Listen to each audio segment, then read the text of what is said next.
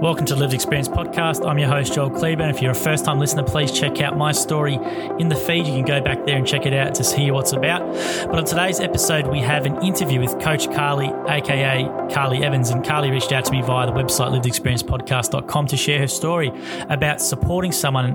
Her ex-partner had bipolar disorder and everything that comes with that. And it's a perspective I haven't had on before. I haven't had a partner on of someone with a serious mental illness before to talk about it. So I was really happy to have Carly on, and Carly was a fantastic guest. She's got lots of very valuable information. She's a coach as well in regards to trauma and lots of other things as well. And she's got a lot of free resources on her website at coachcarly.com, which I recommend you check out. But really good focus here on trauma and hearing someone's perspective about supporting a loved one with a mental illness as opposed to the child. This is a partner. So really good story, really good interview, and I was really appreciative of Carly's time. So big thank you to her. And if you like what you hear, please make sure you leave a review on Spotify, iTunes, or wherever you get your podcasts. So without further delay, on to today's episode.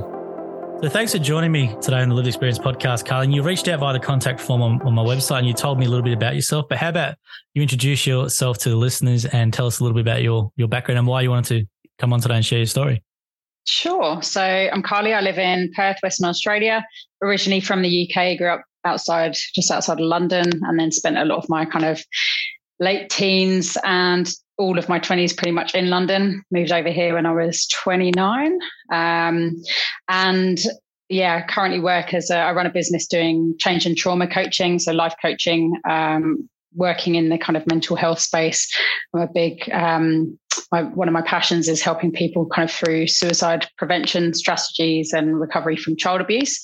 And I also do energy work. So I teach Reiki workshops and do lots and lots of energy treatments all week long. So, and work in the justice space too. So lots of mental health stuff there, lots of people with addiction issues and all kinds of issues that kind of go with that as well. So, and I suppose the reason that I reached out to you, I listened to your podcast, I think last week I was listening to it, and you were talking about your experience of having kind of been raised by a mum who had bipolar. And it was just triggering all kinds of flashbacks for myself, from a relationship that I had 15 years ago now. So showing my age in my mid-20s. I just kind of wanted to reach out to you, I suppose, to share, I suppose, that side of a story as well, in terms of being a partner of someone who's got those kind of issues. And just wondered if it would be something that your audience might want to hear. Well, I think it definitely is because I haven't had someone who's been the partner of someone with bipolar disorder. It's generally been someone with bipolar disorder or a children or a family member affected by it. So maybe, do you want to maybe just start off with what's bipolar disorder to you? What do you define it as, or how would you describe it to someone, or what's your definition of your experience with it? Yeah, I suppose, when I got together with my partner, my ex-partner, he was undiagnosed. So, he had 4 manic episodes during the 3 years that we were together. And then the last 18 months, he was in just major depression. I think he was my first experience of being around anyone with bipolar. I'd experienced a lot of people with depression, anxiety, that kind of thing, but not bipolar. So he was kind of my entry into that world. And I've since worked with a lot of people who have bipolar, and I've noticed that everyone has different cycles. There's generally mania, depression, kind of a period of stability in between, but everyone's cycles can be really different from what I've noticed. So, some people have really long cycles in between. Some people don't necessarily get as depressed, but have more hypomania. So just seeming like they're really a bit hyperactive and very, very energized, So that's not necessarily the type of mania that will lead someone into psychosis, which is what my ex-partner was in quite a lot and for quite a long time. So I've seen a lot of different types of bipolar with people, but what I've noticed a lot of is substance abuse goes heavily with it for pretty much all the people that I've encountered. So and something else that I've kind of found is that people really like being manic. I think you mentioned that when you were talking about your mum as well, and I found that with my ex-partner as well, when they're in the stage of mania, even when they're really psychotic, for them, it's not necessarily a problem. They're having a great time. It's the depression they don't like. very right, Carla. Yeah, when they're high, it's a good thing. And unless you're in that situation, you're never going to really know, I guess. But it can be quite confronting as the partner on the other foot. So maybe do you want to describe to people, like, because people just think generic bipolar disorder up and down, and there's not much else to it. But obviously, as you would know, someone being psychosis or being manic, it can be very confronting and it can be very frustrating as well. So maybe just describe a bit from your perspective about that side of it. Yeah, it was really scary at times. As I said, he hadn't been diagnosed when we met. So later on, when we spoke about, after he was diagnosed, I kind of spoke to him about, did he think he'd experienced mania in the past? And he said, yeah, I definitely think I have. What I found was it was really difficult to actually kind of get him linked in with mental health treatment. So I suppose some of the earlier signs were he just would not shut up when we were trying to watch a movie. I remember trying to watch a movie with him, just try and chill out for a bit, and he would just talk nonstop for 5 hours, and you'd have to keep, he'd get up and he'd pause the movie, and you're just like, oh God, when are you going to stop talking? It wasn't necessarily really obvious that he was in psychosis initially.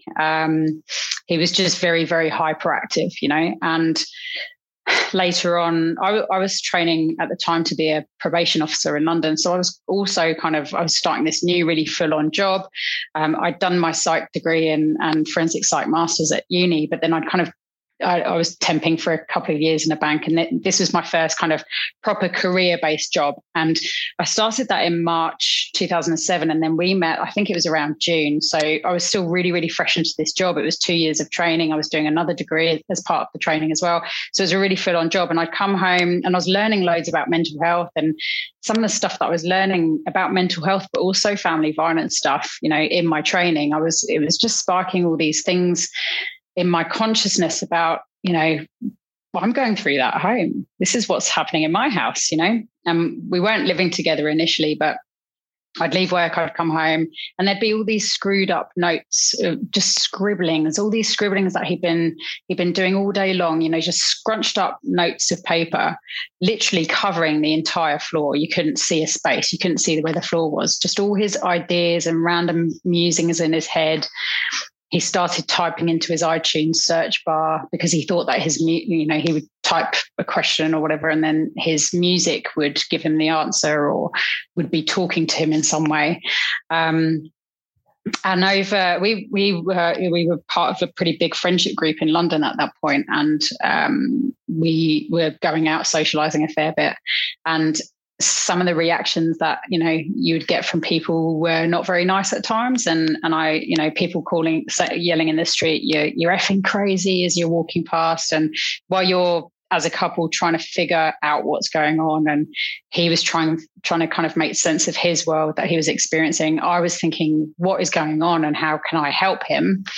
And so, that level of lack of understanding, I suppose, from some of the people around us didn't really make me want to open up and talk to some people. I did have some really close friends that I could speak to, and I kind of kept out of a big friendship group. I kept it very, very small in terms of the people that I was properly talking to about what was going on. And when he was properly in psychosis, that was when it got really scary. Before we lived together, he came round to my house and he just started packing up all my stuff.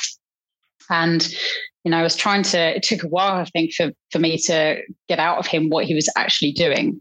And in his mind, I was in danger because people were after him. So he needed me to move in with him, and he was packing up all my stuff so that I could go and live with him. And that was a time where I just had to roll with his delusions, because I realized that there was kind of sometimes no way of getting out of what his thought process was. It's like, I almost found the same when I was working with some autistic children who, if they saw the sky as green, you could not argue with them and say it was blue. It's their own perspective on things, right? So in his mind, I was in danger because of him. And so I just had to roll with that delusion and say, okay, so if I'm in danger because of you, am I not safer not living at your house? And eventually he agreed with that and kind of let me stay in my house. It was pretty crazy. So yeah, all these weird things would happen all day long. And it was a 3-year period of my life. And when I think back on that period of time, I just think how many crazy things happened all day long, and how did we get through that? He would call me at work nonstop to check that I was okay, or to check that if I was really there, because God knows what was happening in his mind. When we tried initially, myself and his sister, to stage an intervention to get him to voluntarily come with us to the hospital or to a doctor. And in his mind, he was completely fine. So that didn't go very well at all. I think anyone who's in a carer role for anyone with mental health issues would probably, have had that experience at some point where someone kind of is just not really wanting to engage in that support. So he hadn't been diagnosed at that point. We were just trying to figure out what was going on. And eventually I went away. I remember a couple of periods of time where my mum took me away because she could see that I wasn't coping very well. I wasn't telling my parents very much, because I didn't really want them to worry about me. But they knew that things weren't good. And I went away to the Lake District with my whole family. So up near Scotland, a long way away from London. And we were on this walking holiday. And so I didn't have very good phone reception up there.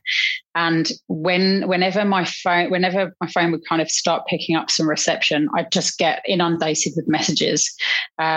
Initially a lot from him, because it was kind of just, he was hounding me at that point, and then later on I would get voicemails from friends, and one of them said, he's in a psych ward, you need to come home, because I was his guardian at that point. He was from New Zealand, and I was pretty much his primary carer. So I have this horrible memory of getting on a train at 6 a.m. with my mum. I remember being on the phone to a friend and just organising going back home, with my mum standing there and just saying, "What are you doing? Why are you going back?" And just thinking, what am I supposed to do? My partner is in a mental health unit and I'm his guardian. I can't just stay here and have a holiday. And I just remember that, I think it was like a 6-hour train journey or something. Just thinking, what am I going into? I don't know what I'm going to find. A friend of mine whose mum has bipolar, so he kind of had that experience and knew that he could support me through it. I suppose he came to the hospital with me. And my partner at the time then thought that me and him were having an affair. So he got really aggressive, and he pinned me up against the wall, kind of with his arm like that, with my neck kind of just pinned up to the wall. And he got pretty quickly ripped off me by security and nurses and stuff, and jabbed and sedated. And that was just a really scary experience. And I remember talking to the psych nurses and stuff, and they were, I suppose, interviewing me about his symptoms, and because they weren't really getting much out of him, interviewing me about his symptoms and what I suppose my experience of him had been leading up to him going to that psych ward. And I remember how difficult it was to almost, like, by then I realized through doing lots of research that I thought he had bipolar. And I remember the frustration of almost not necessarily not being believed, but thinking, how hard is it to get this diagnosis happening? They were about to release him from hospital with no diagnosis, no help. And I remember that kind of feeling of frustration. The whole reason that he'd ended up in a psych ward, luckily, and I think this is a common theme as well. People get picked up by police and then taken to a mental health unit. He had gone, while I was away, he'd gone to visit a friend, and his wife had answered the door, and she was heavily pregnant. And the way that he was acting really, really scared her. So they called the police. He got picked up and taken to a psych ward. And he was in there, I think it was a 2 or 3 week period. And the whole time he was in there, whenever I would go and visit him, which was on my lunch break from work, it was really, I realised how messed up it was at the time. I'm working down the road as a probation officer, and on my lunch break I'm going to this psych ward to go and visit my partner. And and he was on 24-hour observation. So they were just non-stop watching him. And I remember us trying to find like a little beanbag in a corner that was kind of way past the little peephole for the door so that we could actually just hang out together and have some privacy. And I walked away thinking, if I was being watched 24/7, I would probably lose my mind as well. You know, I thought that was kind of, it wasn't necessarily a realistic assessment that they would get from someone when they're non-stop invading their privacy. I've rambled a lot, so feel free to stop me.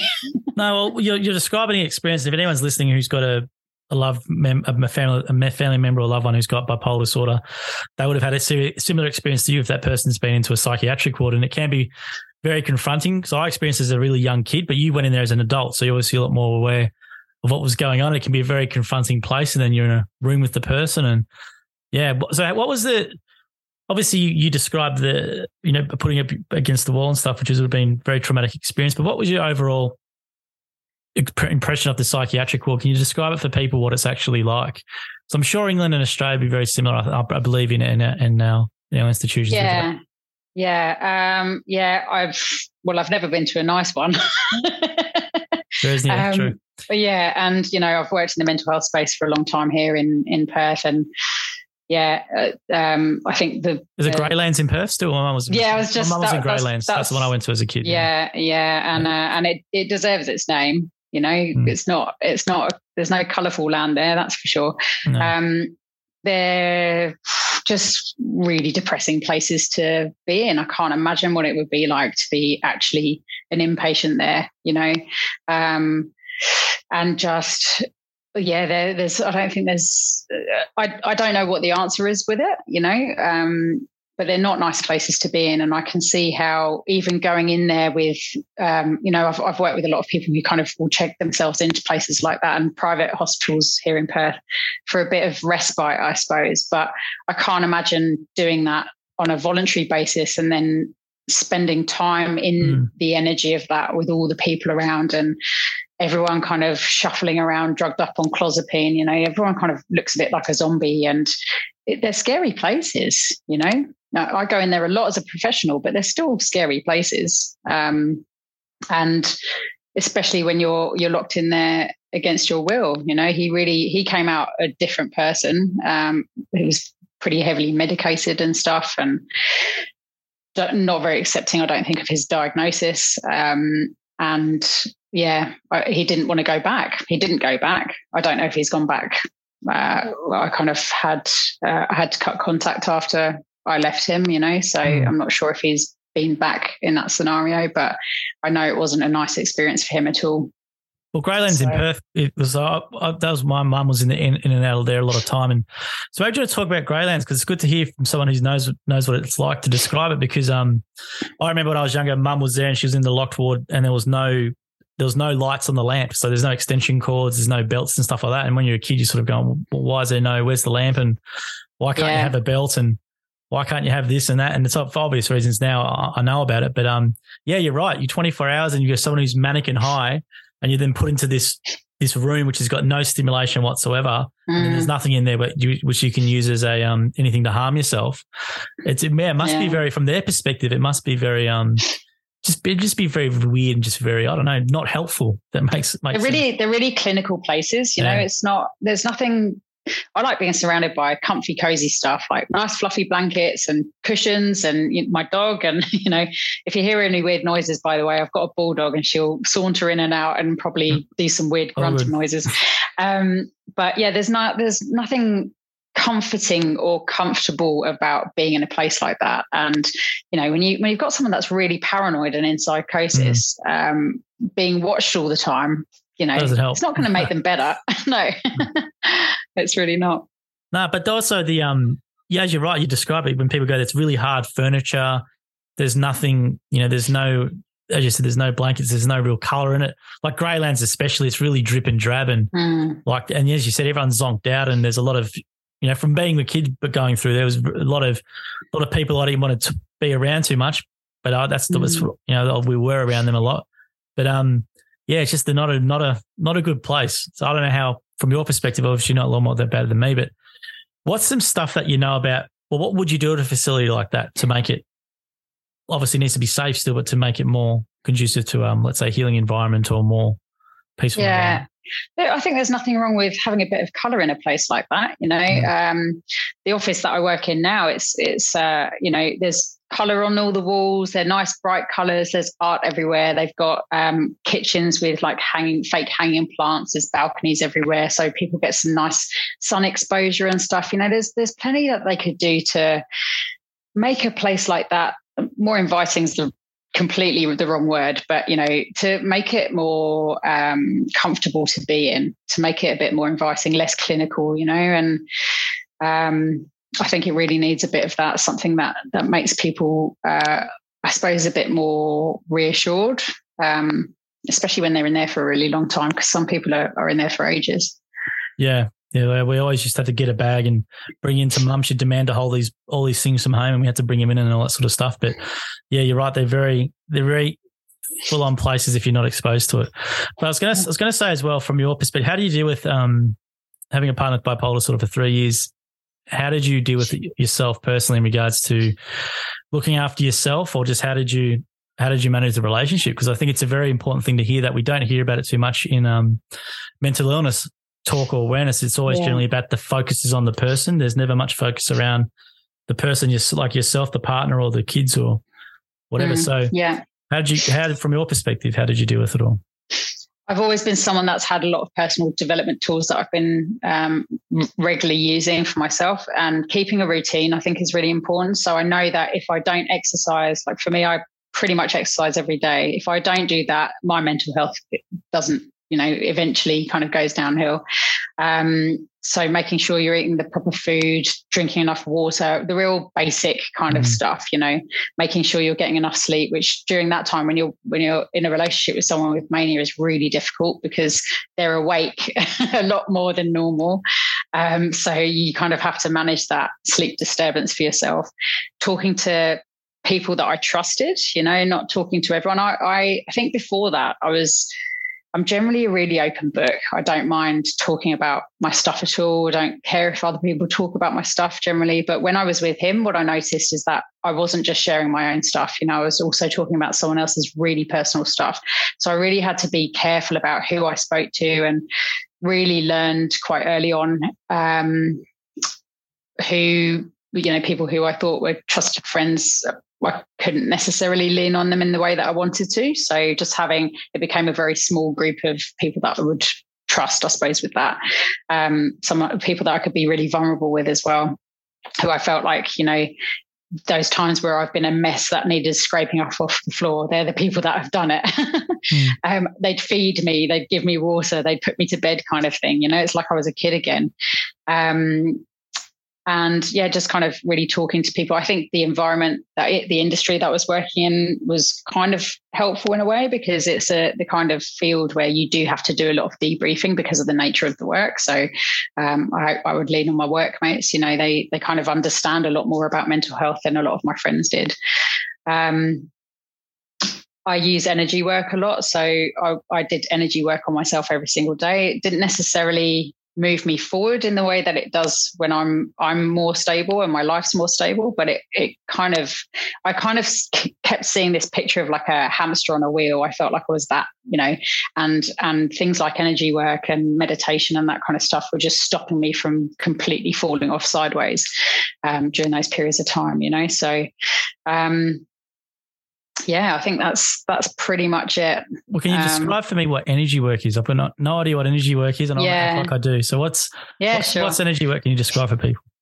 Okay, so just like we've got a really complicated physical body, we've also got a really complicated energy system as well. So if you imagine that each of us is like a rechargeable battery, and plugging into an energy treatment, or even things like a massage or acupuncture, reflexology, something like that, is like plugging yourself in to be recharged. So energy work tops up the physical body, the energy body, to kind of balance and correct everything that's kind of going a bit squiffy, I suppose. So, I suppose the equivalent if you compare it to the physical body, if you stopped giving yourself proper food, if you stopped drinking enough water, if you stopped doing those things that nourish you, eventually the organs in your body would kind of start shutting down. It's a bit the same with your energy field as well. So the more you can kind of, I suppose, remove negative energies that might be affecting you, and I suppose complete energy hygiene, really. It's like almost like brushing your teeth in the morning, the more you can kind of rid yourself of anything that might be impacting your energy field, and then consequently your physical body as well. So, okay, there you go. Learn something new. Now with the were you surprised as well back when you experienced this about the lack of the, let's say, processes or system around? Because people with bipolar disorder, it's very hard, because what happens is they don't want to make themselves voluntary. It's very rare that they want to go voluntary, even though they're starting to get unwell. Family members or partners will know that they're getting unwell, but there's a gap between them getting, they're starting to get unwell and they get really unwell, and then you've got that gap in between where there's not much really you can do. So from your perspective, if what could be done during that period, or what would you like to see happen? I think a big part of it is the person who has bipolar kind of getting into a place of acceptance that that's what's going on for them, because I think there's a tendency of they feel better after a period of time on medication, then they just think they're better, and then they don't think that they've got it anymore. And sometimes, the medications as well, they have to go through so many different trials of different medications before they find the right one. And that can be really difficult for them as well, I can understand why they wouldn't want to take it. But yeah, you're right. There is that gap. They kind of get better. And then there's that period of stability, which for some people is a really long time, and for other people is a really short time. I know someone who kind of has week-long cycles with that. And I think it's about really, when they are well, coming up with a safety plan, I think is really important. A safety plan with their trusted people that they love, for them to say, okay, when you're unwell, these are the different things that I notice, and write that stuff down. And, they won't notice it. The person that becomes unwell won't notice it straight away, but you can talk to them about, what signs do you start seeing when you know you're becoming unwell, and what can we do about it? What is most helpful to them when they know that they're going off track? I think doing those things and coming up with that safety plan is really important when the person is in that period of stability, because, and I do this with clients at work as well, I'll come up with that safety plan with them. And then because you've created that together, in partnership with them, when you do start seeing those signs and symptoms, then you can say, hey, remember that we spoke about this? I'm just going to pull this out and show it to you to remind you, this is what I see happening right now. And these are the things that we both agreed would happen. Like you go and see Dr. X, or you review your medication, or we go to the beach, or we talk to someone, or whatever it might be. These are the things that we can do together, and I can help you with that. To stop you going completely off the rails, like I after the first time, after my ex-partner came out of hospital, we went back home, and he was really depressed, and he was still kind of getting used to his medication. I don't think he liked the way that the medication made him feel. I think he was on lithium, and also he was on 2 different kinds of medications. I can't remember what the other one was now, but he didn't like the way that he was feeling. I think because he felt, he'd gone from feeling really high and energized to just feeling nothing. And I think that's a real big thing for a lot of people, is that they would rather feel something than nothing. And I completely understand that, So he stopped taking his medication, and I don't know how long it was before I started noticing he was getting unwell again. That's the only way that I knew that he'd stopped taking his meds. And I lost my mind at him, because we had been through a lot together by that point. And a lot of people in our circle had also gone through a lot because of what was going on. And I was really upset with him that he hadn't spoken to me before just making that decision himself, because we were supposed to be a team, and to me, it almost felt like he wasn't committed to recovery. And that's when I felt like I'd lost the fight for myself, and thought, what am I doing here? So I think to have those open conversations with people when they are well, and to all agree on it together, rather than that person feeling like they're being dictated to, because a lot of people in their life are doing that, and they don't necessarily trust the doctors who are telling them to do all these different things, when you can actually have an agreement with someone that these are the steps we'll put in place if we start seeing these kind of things happening. It's a lot more powerful. It's like, you're handing the power back to them. Yeah, you said a lot of really good information there I want to unpack, Carly, and one of them was about the acceptance of the disorder or of the condition, because I think that's a common thing. Maybe people who have bipolar disorder listening and going, no, that's not right. But from my experience and from your experience, I experienced the same thing. Even with my mum, who was like 60 years old, it was very hard for her to accept bipolar disorder and then to make sure that she adhered to medication every day. But then you look at it from their perspective and you go, well, I'm sick of trying all these different change. I feel like I'm a walking experiment all the time. I've got to take this medication and I've got to get blood tests to make sure my heart's not got any issues with this one and all this sort of stuff. And they just get sick of it, taking 6 to 5 tablets a day and at 2 times a night or whatever it is, right? So I can understand from their perspective. But I think what you said is really important is about the acceptance of the condition and then having personal responsibility to manage it as best as you can for yourself and for your loved ones. I think that's what I got really frustrated with my mum was that even though she wanted to, but it just never really got to that stage where there was that sort of acceptance to do that. And I presume from your experience as well is the same. Yeah, absolutely. And I do, I've also got people in my life who have bipolar, used to be taking medication and then came off medication because they were really finding alternative ways of looking after themselves that worked to a point where they didn't necessarily need that medication anymore, but they very, very safely came off medication by talking to their trusted GP and by speaking to their family about it and with caution coming off those things. But it needs to be replaced with things that nourish your body and your mind, proper food, exercise, sunshine, supplements,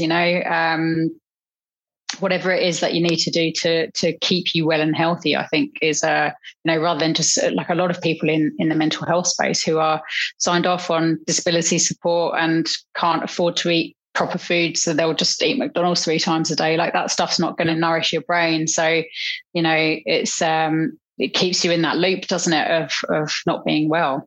Yeah, I think it's reflective in the NDIS packages now. So when I was on a disability support pension, you get an NDIS package, and a large part of the package was gym, nutritionist, someone coming around making sure they took medication every day, someone to make them take out. So it was more of a holistic package with different services, which I think which is slowly starting to sink in. Like, you can't just expect to have someone have medication and, as you said, eat a lot of junk food, not do any exercise, not socialize and be well. They might stay well for a little bit, but having that holistic look at the health, which is the basic stuff, but it's stuff that's sort of not gets brushed by the wayside when it comes to the mental health discussion. And it's also stuff that is more expensive than going to buy junk food and just taking your medication, isn't it? Because these alternative therapies and stuff, they don't necessarily come cheap. And that's where the individual packages like NDIS are really beneficial. When people do have that funding and they can make their own choices about where to spend their money, then it's much easier. But, a lot of people don't have access to those funds, unfortunately. So yeah, it's a tough one because if you're not on the disability support pension and you've got bipolar disorder, you've got to source all that stuff yourself or, until you get that. But I was going to say as well, you mentioned you're a trauma coach as well. And I think a lot of people who grow up with parents with mental illness and stuff have a lot of trauma and they might not realize it. So maybe do you want to talk about trauma from your perspective and some things and some strategies around that? Yeah, so a big part of trauma, I think, is being stuck in that very much the primal brain where you're just in fight, flight, or freeze all the time. And like I know from that 3-year period, I was just constantly running on adrenaline, and your body can only do that for so long before it goes completely kaput.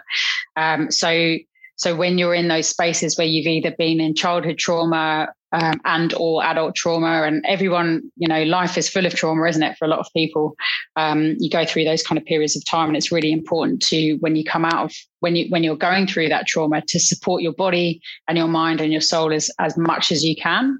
And then once you're kind of out of that, I suppose that's whatever is creating that trauma in your life. If it comes to an end, it doesn't always for some people. often what happens with people is that you go through that period of burnout because your adrenals is just so overworked and just fried, that it can lead to that burnout, or people get stuck in that trauma loop in their brain. And it's like the brain hasn't processed the traumas or trauma that they have experienced in their life. And so it's just almost stuck and it needs processing. So techniques like EMDR, eye movement desensitization reprocessing, that psychologists use, that is a really, really beneficial technique to actually process trauma in the brain. Things like EFT, emotional freedom technique, tapping, which if you just go on YouTube and search EFT, there are so many amazing free videos on EFT that you can use, as many videos as you want all day long. That kind of stuff helps to, those kind of tools kind of help to just process the trauma in the brain and just help calm your nervous system. So that's one of the most important parts of recovery from trauma, is just learning that you have a trauma response which has fired up and fried your nervous system, and there are lots of different things that you can do to calm your nervous system. Same kind of things that we spoke about before, sunshine, water, get plenty of sleep, nourish your body with food. But there's also plenty of other things that you can do just to calm your nervous system. It does not happen overnight. It's those habitual things that you build into your every single day that you just have to keep plugging away with, while you just start feeling better and better, hopefully. Now with, because this podcast really focuses on the family unit with people who've got mental illness. And I think a lot of people who live in that thing, I certainly didn't think I had trauma or PTSD or anything like that. Whereas my sister, on the other hand, got help for it and was telling me all this stuff. And I'm sort of going, well, I didn't really feel that at all. But when I look at it objectively now, if I told it to someone else what would happen, they would go, oh, yeah, absolutely. So from your perspective, like, how does someone know if they have, let's say, trauma or emotional trauma? Because a lot of people might go through some tough things and just think, oh, yeah, that was just the way it was, and then line in the sand and then away they go. But they probably don't realize there's things in their life that they're doing current day which are responses to something from back then, whether they might overeat, they might drink, they might not be good in relations, whatever it is, but they never really deal with it. So maybe do you want to elaborate on that? Yeah, so I suppose there's a few different categories that people fall into. I do see a lot of people just go into that avoidance stage where they might just, overuse alcohol, overuse drugs, not talk about anything. Like, there was a client that I worked with who he'd walked in on his friend having hung himself, and he never wanted to talk about it. But everything that happened in his life after that point was just, his trauma response. But in his mind, he's like, no, I'm fine. I'm not talking about it. And he would freeze up and just get really angry. So he would drink a lot, take out his anger on everyone else around him. So anyone would say that he was just not a very nice person to hang out with. But really, when you dug down into how he really felt, he was actually a really vulnerable person who couldn't show his vulnerability at all. So that is a trauma response, and especially common as a guy in Australia, where you're just told to toughen up, harden up, chin up kind of thing, just get on with things. Other trauma responses that some people don't really see as trauma responses, but I see memes every now and again, or not memes, but, quotes floating around on Facebook every now and again, where I think I saw one this morning actually talking about how some people might be called like a wise soul or like an old soul, and they're like mature beyond their years kind of thing when they're a young kid. They'll generally end up in helper type professions, right? So they want to be the healer or the counselor or whatever it might be. And that's their way of dealing with trauma, because they've been, I suppose, especially for kids growing up in environments where mum or dad or both or people around them have mental health issues, substance abuse issues, whatever it might be, and they become the parent.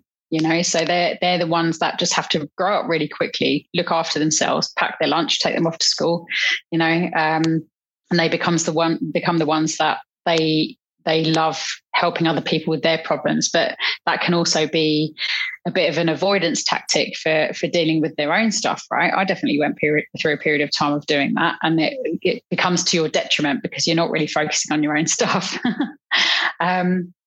And then there's people who are obviously in PTSD and stuck in that trauma loop where they're full of anxiety, they're not sleeping, they're getting flashbacks. They're not coping at all with life. They can't work. They're not fueling their body in the right way. They don't have great relationships and friendships around them. They get stuck in those addictive cycles, and then some people spend their whole lives like that, So all of those different things are trauma responses. They're just, some are not as obvious as others.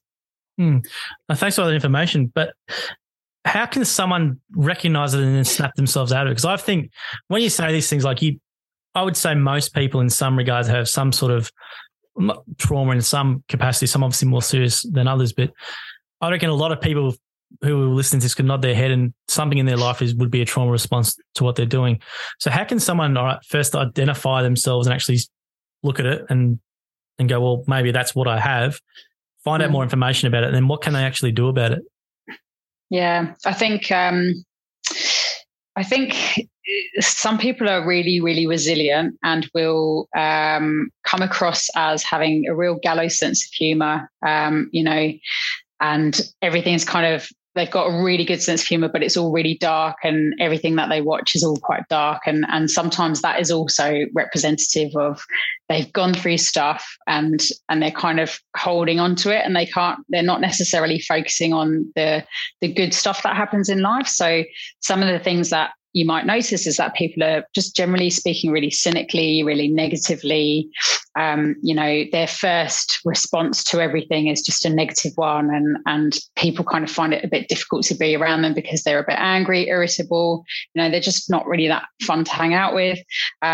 So if you find yourself really snappy and irritable, and if it's just easy to just reach for a bottle of wine or a beer, or you're kind of finding that you would rather do certain activities that keep you busy or take your mind off stuff because you can't relax, So I think not being able to relax is a big one. Not being able to spend time on your own is a big one, because, people get kind of almost like itchy, they sit there and they're like, oh, I need to do something. It's almost like an avoidance tactic. So if you tick any of those boxes, I suppose it's about really sitting there and reflecting with yourself.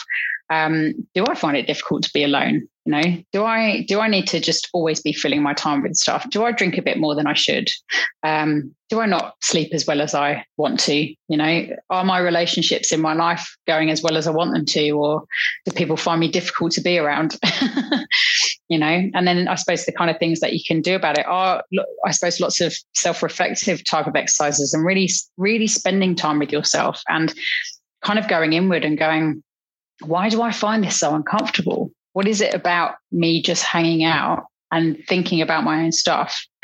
What is it about that I find so uncomfortable? What is coming up for me in those moments that I maybe can't cope with or can't deal with? And then finding a trusted friend that you can kind of just start talking to about that stuff. Write stuff down, get it out of your head, I call it a brain dump, just jot stuff down on paper. It doesn't have to make any sense, you don't have to start with Dear Diary or anything, just get stuff out of your head onto paper, chat to someone, go and see a professional if you feel like you want to or can. But just reach out, I think, is a really important first step. You don't have to know why exactly you're reaching out or what for or what it is that you're aiming for. Just start by reaching out to someone and just talk it through from there. That's some great advice. Now, so someone identifies that, reaches out, but what sort of professionally is there available for someone to sort of go and sort of, if they want to deal with this, is it with a psychologist, a coach, or what would you recommend for someone actually if they want to really deal with it and get to the bottom of it? Yeah, I think it can be both or one or the other. It kind of depends on the situation. I think I get a lot of people coming to me for coaching who, if I notice that they have some pretty significant trauma stuff coming up, I will always recommend that they're also linked in with a psychologist. I think there is a huge benefit to psychology when it's combined with coaching, especially because I think psych counselling, you spend a lot of time talking about the problem kind of over and over again. And yeah, there are tools as well that they talk about which are kind of helpful in moving you forward. But coaching is very much solution-focused therapy. So if you're doing those two things alongside each other, you're dealing with the trauma and you're also moving forward. If you can find a coach that is informed in trauma, then it might kind of you can kill two birds with one stone, I suppose. But I think that psych counselling, psychologists can provide a bunch of different kind of counselling techniques that coaches don't generally do. So like the EMDR processing, and I do work with EMDR and EFT in my coaching sessions, but I would say going to a registered psychologist to do those kind of things for someone that's really, really knee deep in trauma would be really, really important to do. Okay. And do you want to go into a bit more detail? I know you have touched on a little bit, but what those two, I know people can look it up on YouTube, but how does it actually work in regards to the science behind it? So EMDR, eye movement desensitization reprocessing, is it's like a bilateral, they call it bilateral stimulation. So there's a number of different ways that you can do it. For anyone that might have heard about EMDR before, you might see like a psychologist kind of moving their finger, and you're supposed to kind of follow with your eyes and track it while you're kind of talking about the trauma.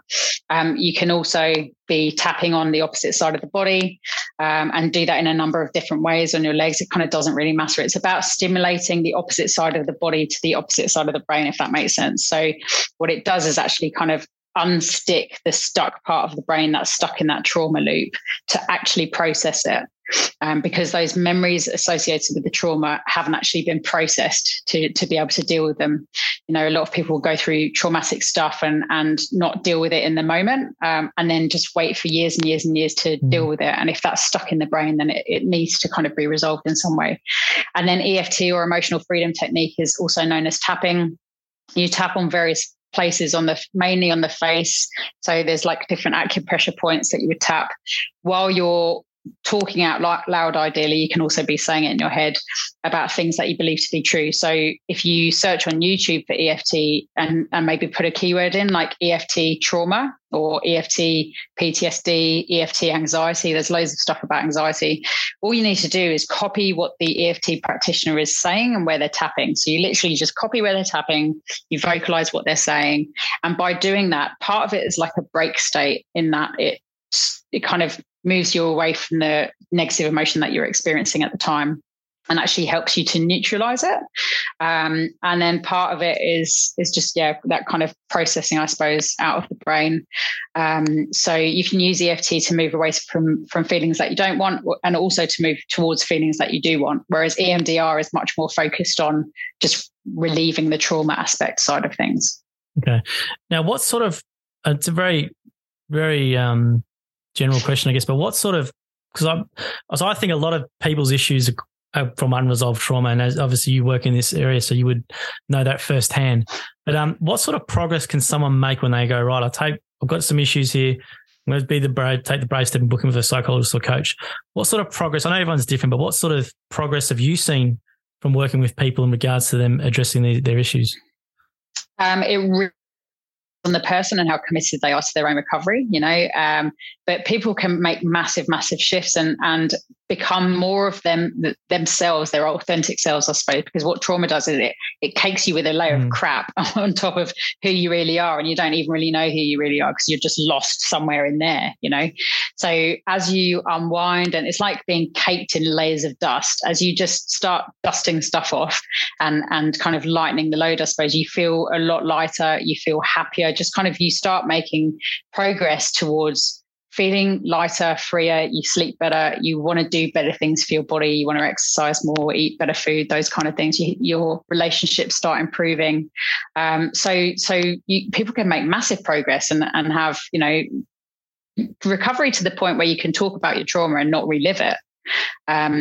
So talk about your trauma and not feel the negative emotions. So you can have the memory still of what happens, but with things like EMDR, you detach the memory from the emotion of it. So it would still be normal to feel sad or disappointed or whatever it might be when you're talking about significant trauma, but you can tell your story and not feel really affected by it. Like I share my story and I don't feel affected by it anymore. I just know that I can help people by sharing my story.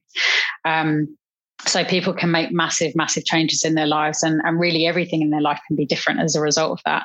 You do with some people, the difficulty is the initial bits, the initial stages. So if you've never actually shared any of your trauma before, the hardest bit is starting, because once you start unlocking that Pandora's box, basically, if you take the lid off Pandora's box, there's all that stuff there and it starts coming up, and it doesn't feel good when it first starts coming up. And so sometimes people will, they'll go for psych sessions or whatever, and their trauma will come up and they'll walk away and they'll just feel rubbish.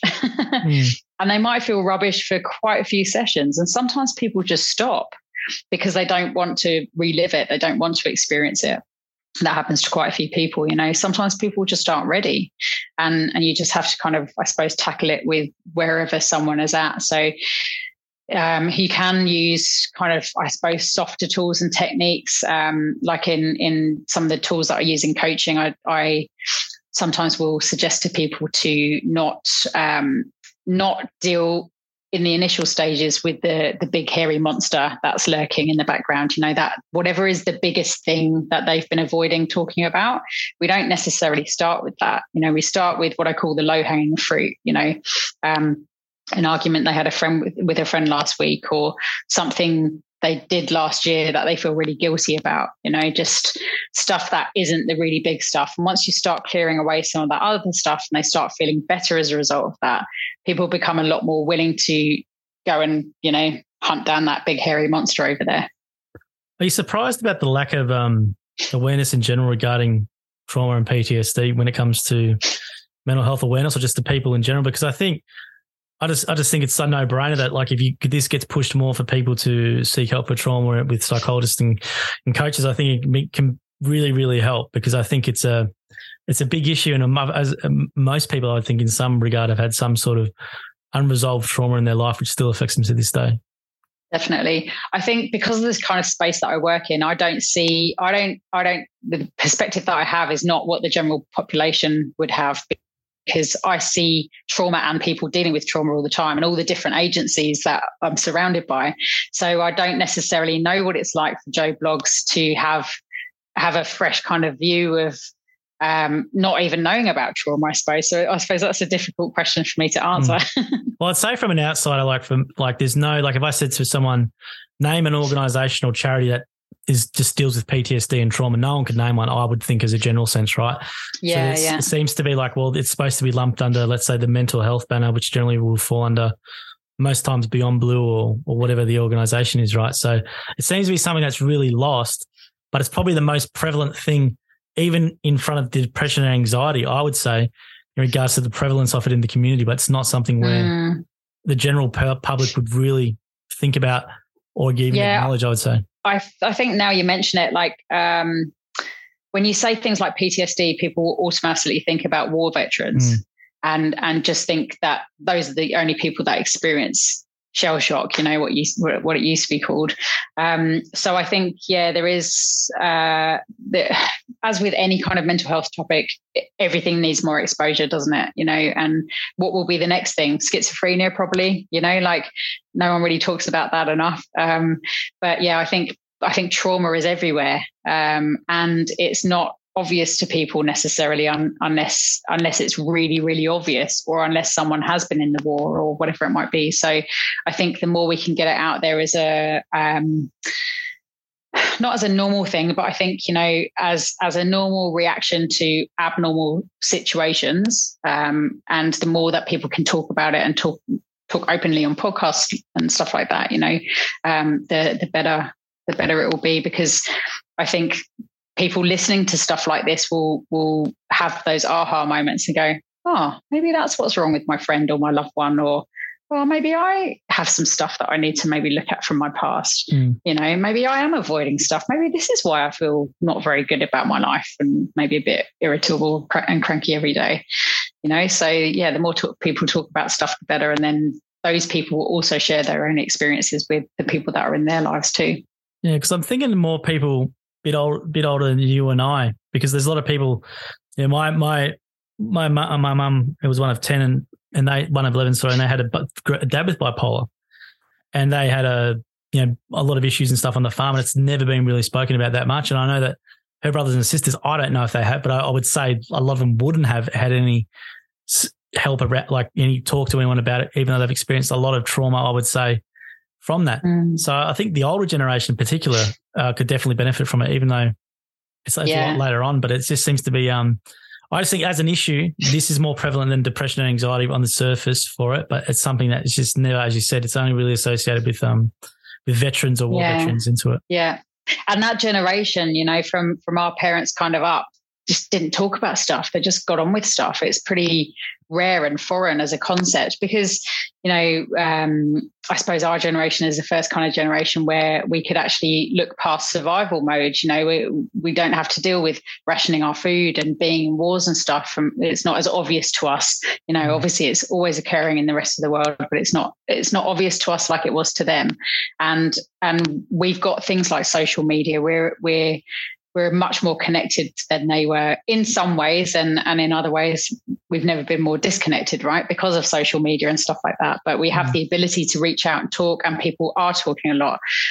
So I think there's a lot of benefits to that as well. There's a guy who called Dr. Gabor Mate. Have you heard of him? Yeah, he's great. He's on the Joe Rogan podcast. So I heard him. Yeah.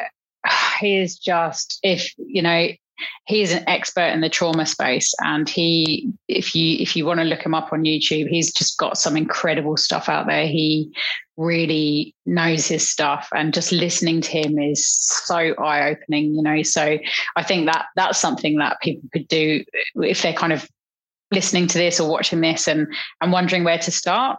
Go and check out Dr. Gabor Mate. Yeah. And just start listening to his stuff, He's got some great audio books. I just downloaded the most recent one. I haven't listened to it yet. But yeah, you're right. When I heard him, I was thinking, gee, where's this guy? He speaks like it. It makes so much sense, but it's something you've heard much before. It's quite amazing, the studies and stuff that he refers to, and it's goes in the face of what's happening right at the moment, doesn't it?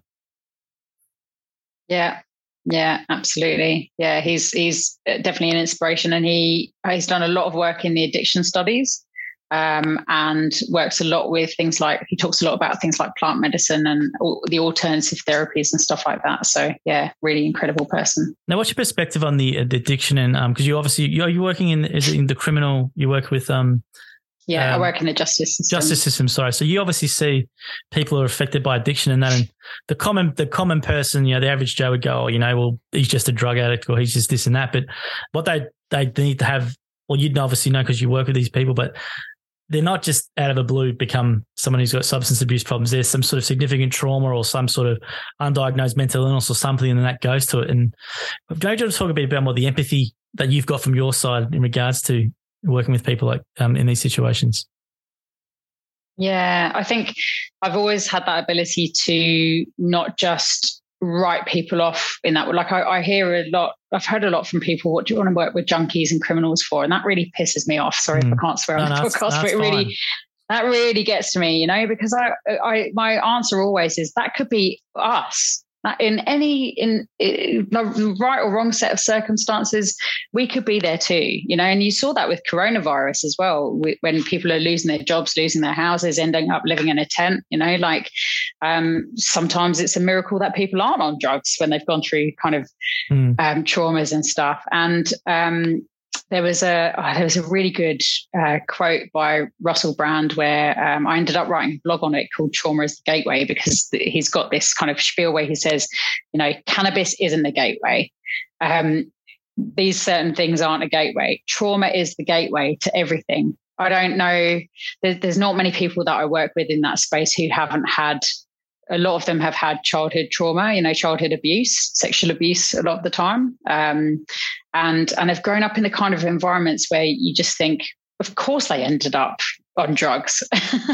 Like you'd want to feel some kind of level of happy or numbness, right? And meth is such a massive problem over here. It's not a drug that I ever came across back in London. For us back home, it was crack cocaine and heroin.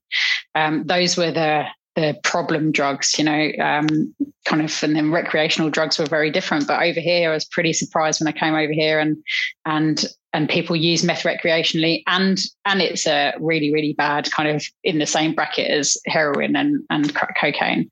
And the people that I work with who use meth nonstop, it's always because they are hiding from their trauma. And, it's no surprise because it completely numbs them out, and it messes with the frontal lobes of their brain, and they don't feel any empathy either. So you can see why people end up there for sure. So I think you have to, rather than say what's wrong with you, say what has happened to you to make you act the way that you're acting and do the things that you're doing right now, and how can I help you with that, if they're ready to be helped, I suppose. It's a great point. Obviously, you're a professional who works in there. So that's the first point you would go to, right? So if someone's got like a substance abuse problem, that's the first question you should ask is what has happened to you? Not like, why do you do that? Or, you're hurting other people. Or it should be, what has happened to you? And you step them back and then you find out. And then is it where you go and you deal with the trauma from then? You don't even worry about the substance side of it. You just deal with that. And then hopefully everything sort of, then you move on towards it, or how does that work from a process point of view? It really depends. I think things like rehab are a really good option because, they're in a residential rehab space for 3 to 6 months. They kind of go into detox first because a lot of the people that I work with are using drugs every single day, and lots of them. You can't help people process their trauma when they're completely smashed all day long. You can't even find the trauma. So for people who are really addicted, I would say detox, residential rehab, and then in that residential rehab space, if it's a decent one, not all of them are, they've got group counselling sessions, they've got individual counselling sessions, they've got medical doctors who are checking their health of their physical body and finding out if they've got things like cirrhosis of the liver or heart problems or whatever, and also helping them deal with that stuff. So it's a very contained environment. They're not necessarily exposed to the outside world. A lot of them they can't access their phone, they can't call their loved ones until different stages in the program. So some people need that kind of level of support, and some people go in and out of rehab for lots of different times and keep relapsing when they come back out into the community. So for a lot of people, they need to be removed from their environment. And it's easier said than done a lot of the time. Sometimes people will go into prison, go into rehab, come back out to the exact same situation that caused all the trauma in the first place. Mm. And I was going to ask you as well, from your professional perspective, what can or what should young people do who live in a highly stressed environment? Let's say they have a parent with a mental illness or parents with mental health conditions or substance abuse conditions. What can young people do from your perspective to not, let's say, go off the tracks or go in a way where they succumb to their trauma and they might use substances or something like that? What's some practical stuff or some advice you provide for them? I think when you're a young child, speaking to a trusted teacher at school would be really important. A lot of schools will have, peer support or a school counsellor, and linking in with those people, I think, is really important. I think a lot of people are scared that child protection will just rock up and take them away from home. So, but the reality is quite different a lot of the time. And when you lean into the right people and you kind of speak about what's going on, no service ultimately wants to take split up families. The ideal situation is to get in there and figure out, what does this family need? What kind of support do they need to be able to move forward together as a family unit?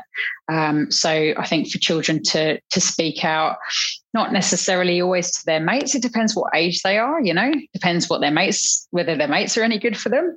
So I think, leaning on that kind of support at school, with the pandemic over the last couple of years, there's now lots of online services, I think, that are really, really useful as well. So things like BetterHelp, you hear lots of adverts for.